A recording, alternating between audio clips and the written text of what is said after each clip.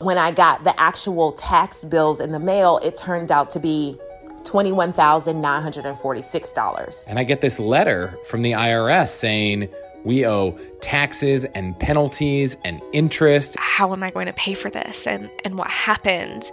And then looking at my W-2 and realizing that there were no taxes withheld. Not only was I under withholding, but I didn't file my tax returns for 2 years. This is Taxes in 10, a limited series from the podcast Money Confidential at Real Simple. I'm your host, Stephanie O'Connell Rodriguez, and for the next 6 weeks starting February 21st, we're taking on your tax stories, surprises, and secrets. But most importantly, we're teaming up with personal finance experts Kristen Myers, editor-in-chief of The Balance, and Caleb Silver, editor-in-chief of Investopedia, to answer your top tax questions.